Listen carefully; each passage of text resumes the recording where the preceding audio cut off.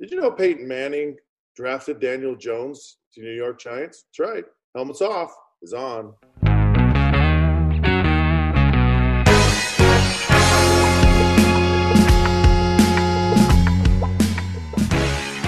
Okay, welcome to another episode of here. Thanks for joining us.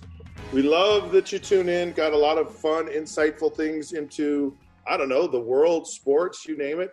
But give you a little bit of what's going on inside of my head. And it's fun to share my thoughts and experiences and my observations. So thank you for joining us. Please go to at Helmets Off Podcast on Facebook or at Helmets Off Show on Twitter. If you like us, love us. All right, here we go. Well, for the show today, it's going to be a lot of fun because we're going to talk about the battle for quarterbacks at the University of Utah, an unprecedented situation with the COVID and everything that's happening in the season, and it's shortened and what it means and what it doesn't mean. And so we're going to dive into that. We'll dive into that for quite some time now. And then, of course, there's a lot of quarterbacks in the NFL that it's a quarterback league. And there's some guys that have been pleasant surprises, not shocking, and some pleasant, if it's pleasant, but pleasant disappointments. And then, of course, I want to talk about how Peyton Manning actually drafted Daniel Jones. And it reminded me of when I was drafted.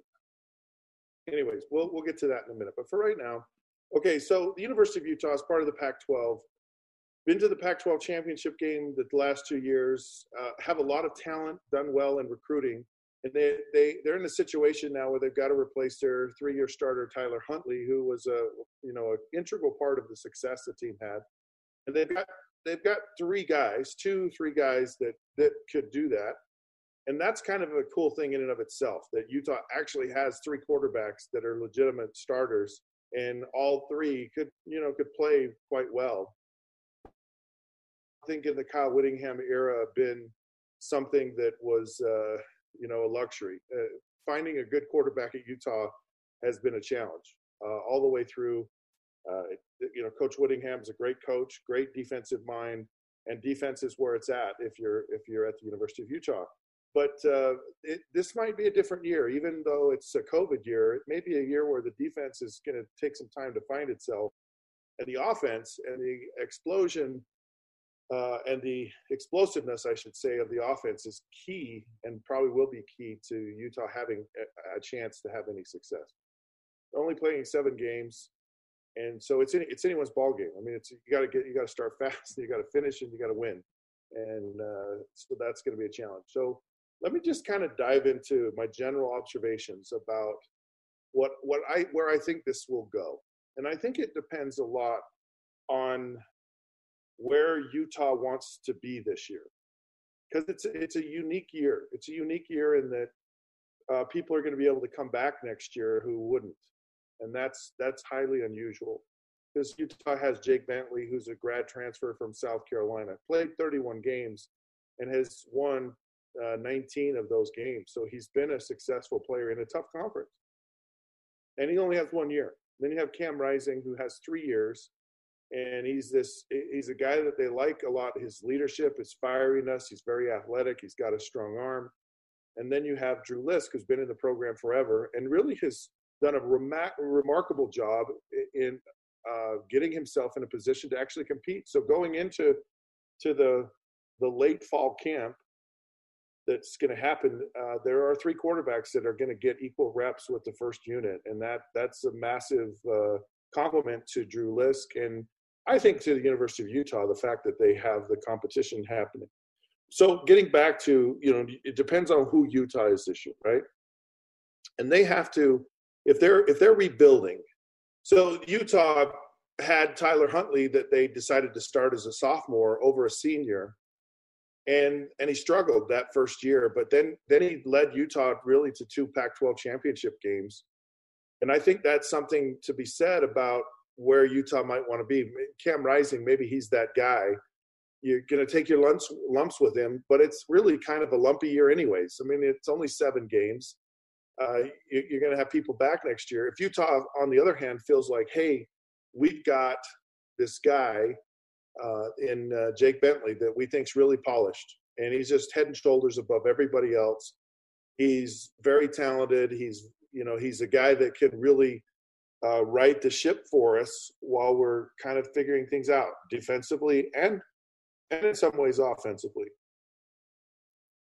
And so if Utah feels that it can win now, it's got talented but inexperienced defense. And, then I think you go with Jake Bentley, the older player, who will probably in a short period of time be a better alternative, because guys that really haven't played, it just takes a little bit of time to kind of get through things. But if you feel like the upside of Cam Rising is so much higher, then I think you go a different direction. But there's a connection, or there's a respect here for Jake Bentley. I mean, he just doesn't show up out of thin air and nothing happens. And so it'll be fascinating to watch. And then you have Drew Lisk, and Drew Lisk, and I just found out recently is even being considered for this. I thought he was going to quit football, and he's essentially graduated. But he apparently they felt he's a wild card to me. It kind of, in some ways, it almost makes me nervous. And nervous in the sense that maybe these coaches aren't as high on these other two guys as they thought. And they know what they have in Drew Lisk, and they know that he's a guy that can come in and throw the ball for him. He's not as much a dual threat guy, but he certainly can throw the football. So I don't, and they say he's in the mix, so he's got a shot. And that just kind of throws me a little bit. It just makes me feel like maybe the confidence isn't there. Who knows? Or maybe it's just out of respect because he's been a guy that's really deserved it and earned a shot at trying, which I think would be a cool thing as well. So these guys are going to go into this, and my feeling on it is, and I hate how people do it, and they have their reasons, and I have my reasons, but I think I like my reasons for how you would handle this competition, and maybe we'll get into that in a future episode. But I just think it's going to be a fascinating thing. They're going to let everyone play early on, and then kind of see how it goes. But for right now, I think the question is, what kind of team does Utah think it is this year? And if it's a team that can compete for a championship, you go with the older, more experienced guy.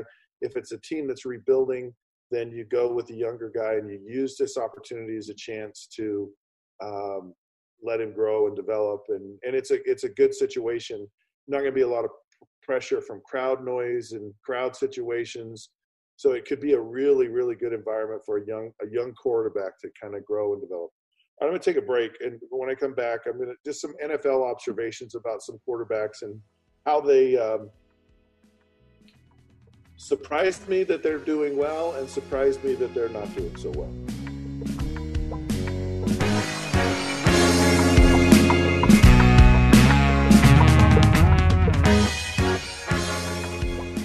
All right, welcome back to Helmets Off. Scott Mitchell, of course, your host here. A lot of fun in this show. I love talking about these situations. But, man, every week in the NFL, I just keep hearing these, it was a historic day for quarterbacks. Oh, another historic day, historic day for quarterbacks. And the only thing that comes to my mind is, why is it so historic for quarterbacks? I think it's the crowds, and I think it has an impact on quarterbacks in general. I really do. And I think it's, for the most part, and maybe there's some instances where it's kind of weird and awkward, but it just feels like the quarterbacks completing at a higher percentage, throwing tons more touchdowns, and they're just kind of, some of these guys are just on, epic. It's fascinating to see kind of how the crowd noise doesn't impact things, and we can get into that at a later time. But I wanted to make some observations about some guys that really surprised me that are playing well. And one of them is Cam Newton. And obviously you could see his impact in the Patriots' last game, where they were pretty inept if he wasn't in there playing. And he's a guy that's got stuff left in the gas tank. He's a guy that, look, I'm a guy that can get things done, and I still can play, and he's a guy that can do it both running and passing. And so I like a lot of how he's played so far, and that's a surprise to me. And he's done well. Now, on the flip side, the guy that he replaced, Tom Brady, who went to the Tampa Bay Buccaneers, I'm not surprised at how Tom is playing, but I think a lot of people were kind of down on him early. And Bruce Arians has a vaunted track record of developing and getting the most out of a lot of different quarterbacks. Tom Brady is a very, very good quarterback, goes without saying. But Bruce Arians will get that out of Tom Brady. And I think Tom wants him to. I think Tom said, throw down the gauntlet on me. Make me better than I am. And I think that's what some of that first of the season stuff was, Bruce Arians calling out Tom Brady. But Tom Brady is starting to get into the flow of things and has done well. I'll tell you a guy who's – I don't know if he surprised me. I'm a little surprised by the New Orleans Saints. I thought they would be playing better. I thought they would have won more games than they have, and they're just kind of I'll give you another guy who surprised me is Russell Wilson. Russell Wilson's a guy who I think has, he's the guy that perennially could be the most improved player. It's like when he started, it was so unheralded. It was unexpected. Great defense, run the football. You just be a game manager. Every once in a while with your legs, maybe you'll extend a play. We're not going to put a lot on your shoulders. And he excelled at that to the tune of going to a couple of Super Bowls. And then you've got now this team that is more pass-oriented. And you just see Russell Wilson getting better every year. And really, if you ask me at this point, Russell Wilson, I think, is the MVP of the league. He's just playing phenomenal. But the surprising thing to me is that he keeps getting better. And you just go, what's the ceiling on this guy? So I can't say that I'm shocked, but I'm really, really surprised that he's playing as well as he is. A team that this is a hard one because you have the Atlanta Falcons, who have their first game of the year against the Dallas Cowboys, or one of their first games of the year. And they have this epic meltdown. And it just feels to me like Atlanta just is lost. And it feels like Matt Ryan is lost. And this is a guy who just a few years ago was in the Super Bowl. And this is a guy that I feel like, man, he should have been playing so much better than he is. And I'm not sure what it is. And there's another guy in there. They're almost clones. And that's Matthew Stafford at the Lions. Here's two teams that I thought would be doing a lot better. And Matt Ryan has had some opportunities to make some plays, make some throws. The Chicago game, some other games, he hasn't played well. And this is a guy that has the capability of playing well, and he's really not. And it's really been quite a surprise. And the same thing with Matthew Stafford. They're 1-3 right now, and they're close. You think of a drop touchdown pass in the end zone on week 1 against the Bears, and the impact that it's almost like it reinforces this just negative aura that's around some of these teams, because they're talented, they're good, and they just seem to play down to the expectation, and they don't find a way to rise above all of it, and they just find a way to be inept. And these are talented players that you would expect a lot more out of. I'll tell you some guys that have really been a surprise, and that's Justin Herbert, this young kid out of Oregon playing with the Los Angeles Chargers, come in and in his first 3 games he's played, he's just been stellar.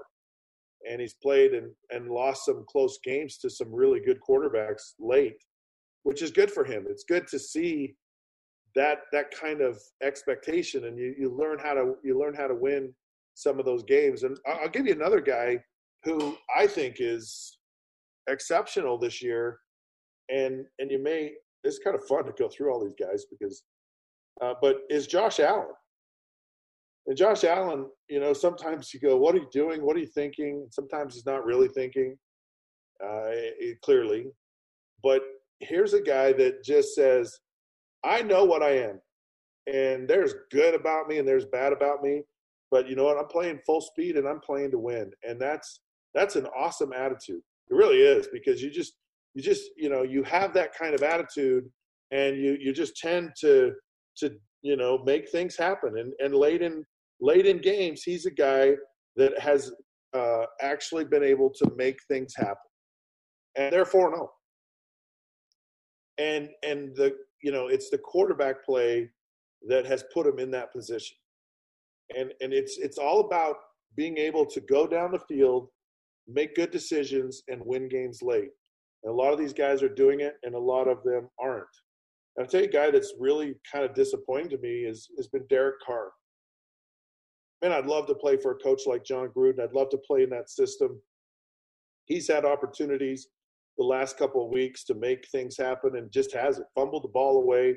Just didn't seem like there was a real sense of urgency to go down the field and score late in games and win games. And you're just not seeing that. And it's almost this flippant, too cavalier attitude about, what's happening in games. And I would have expected more. And it's certainly been a disappointment to me. But the last guy, I thought the Giants were going to be better. I really did. Thought the Giants were going to be better, but Daniel Jones, he's top 5 pick in the draft, and everyone raised their eyebrows and like, whoa, where did that one come from? Well, I'm going to tell you in a minute where it came from, but for right now, just maybe not the answer for the Giants. Now they don't have a lot of talent and support. They lost their star running back, but I'm just not sure that ultimately he's going to be the guy for the New York Giants. Well, there's kind of a rundown. I may have missed a couple of guys. There's a couple I missed on purpose, but oh well. They're not even really worth mentioning. Even some guys that have done well. So you figure out who I left off, and you come to your own conclusion. Take another break. We come back. Yes, Daniel Jones was drafted by Peyton.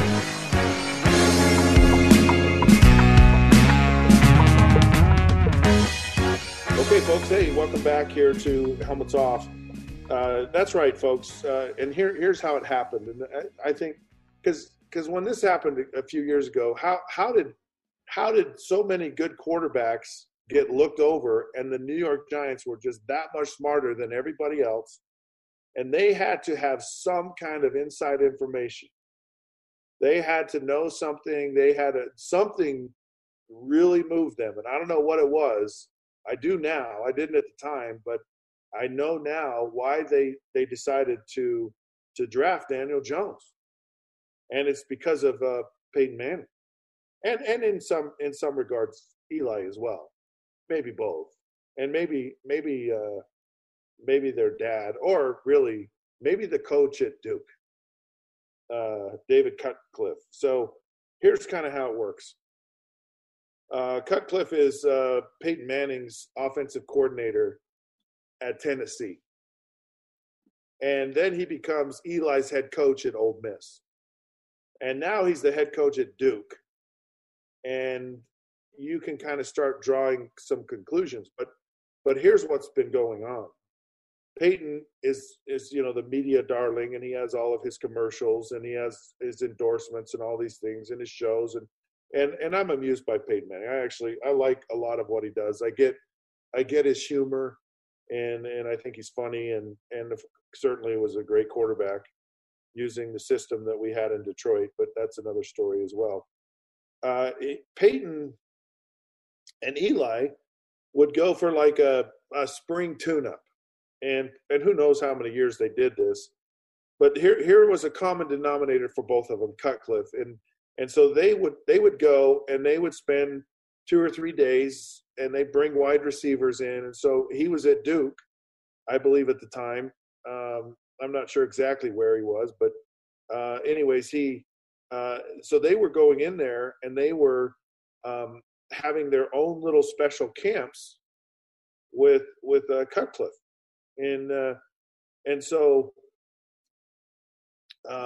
they'd bring receivers in, they'd have practice and they'd review the film and they'd work on their technique, and an awesome thing. I mean, it's really cool, what they did. It shows you, and people start to get an idea of how hard it is and how hard you have to work to be really good at this game. But and so here they were doing this, and I was like, oh, well, that's interesting, because there's no way that Daniel Jones and everybody in the NFL does not have him rated as the 5th highest player in the NFL. But they felt like they knew something different. And I'm sure that Peyton Manning and Eli Manning spent a lot of time with Daniel Jones. And they probably got to know him, and they said, yeah, we think this guy can do it. And I'm sure that had a major influence as to why Daniel Jones ended up with the New York Giants. And it reminds me a little bit about how I was drafted by the Miami Dolphins. In all my time preparing for the draft, I did not have a single conversation. I didn't have a meeting. I didn't have a workout. I had not one discussion with the Miami Dolphins. Not one. And so when the Dolphins drafted me, I was dumbfounded. I was shocked beyond belief that they would pick me, because one, they had Dan Marino. I mean, Dan was like a really good player.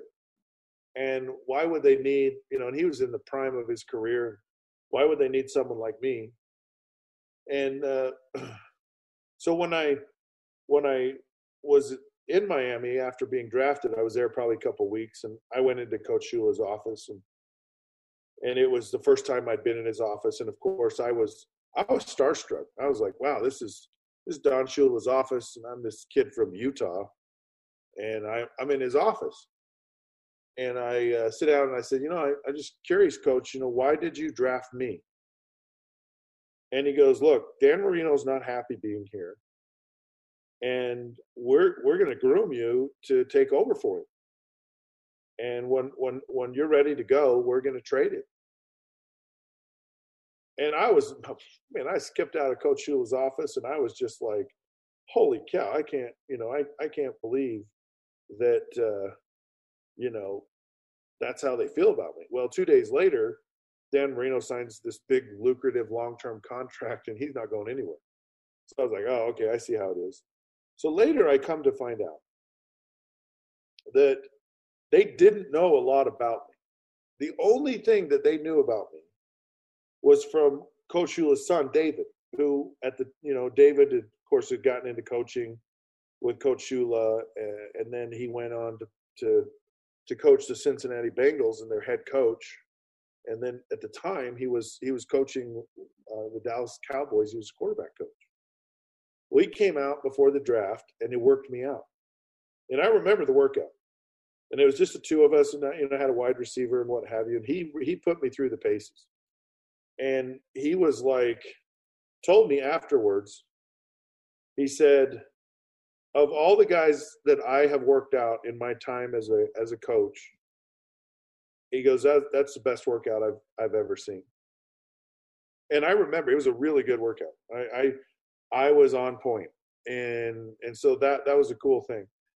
But then I found out later that they were in a discussion, and he said, who is really impressive and who was really impressive? It was this Mitchell kid at Utah. He goes, of all the guys I worked out, he goes, he was the best one.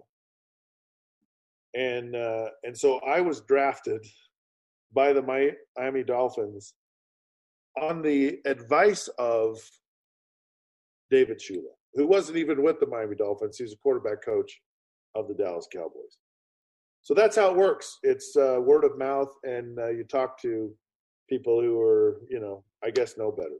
Anyways, I'm grateful for David Shula. I'm grateful for Coach Shula and the opportunity I had to be drafted by the Dolphins. I don't care how it happened. I'm just grateful that it happened.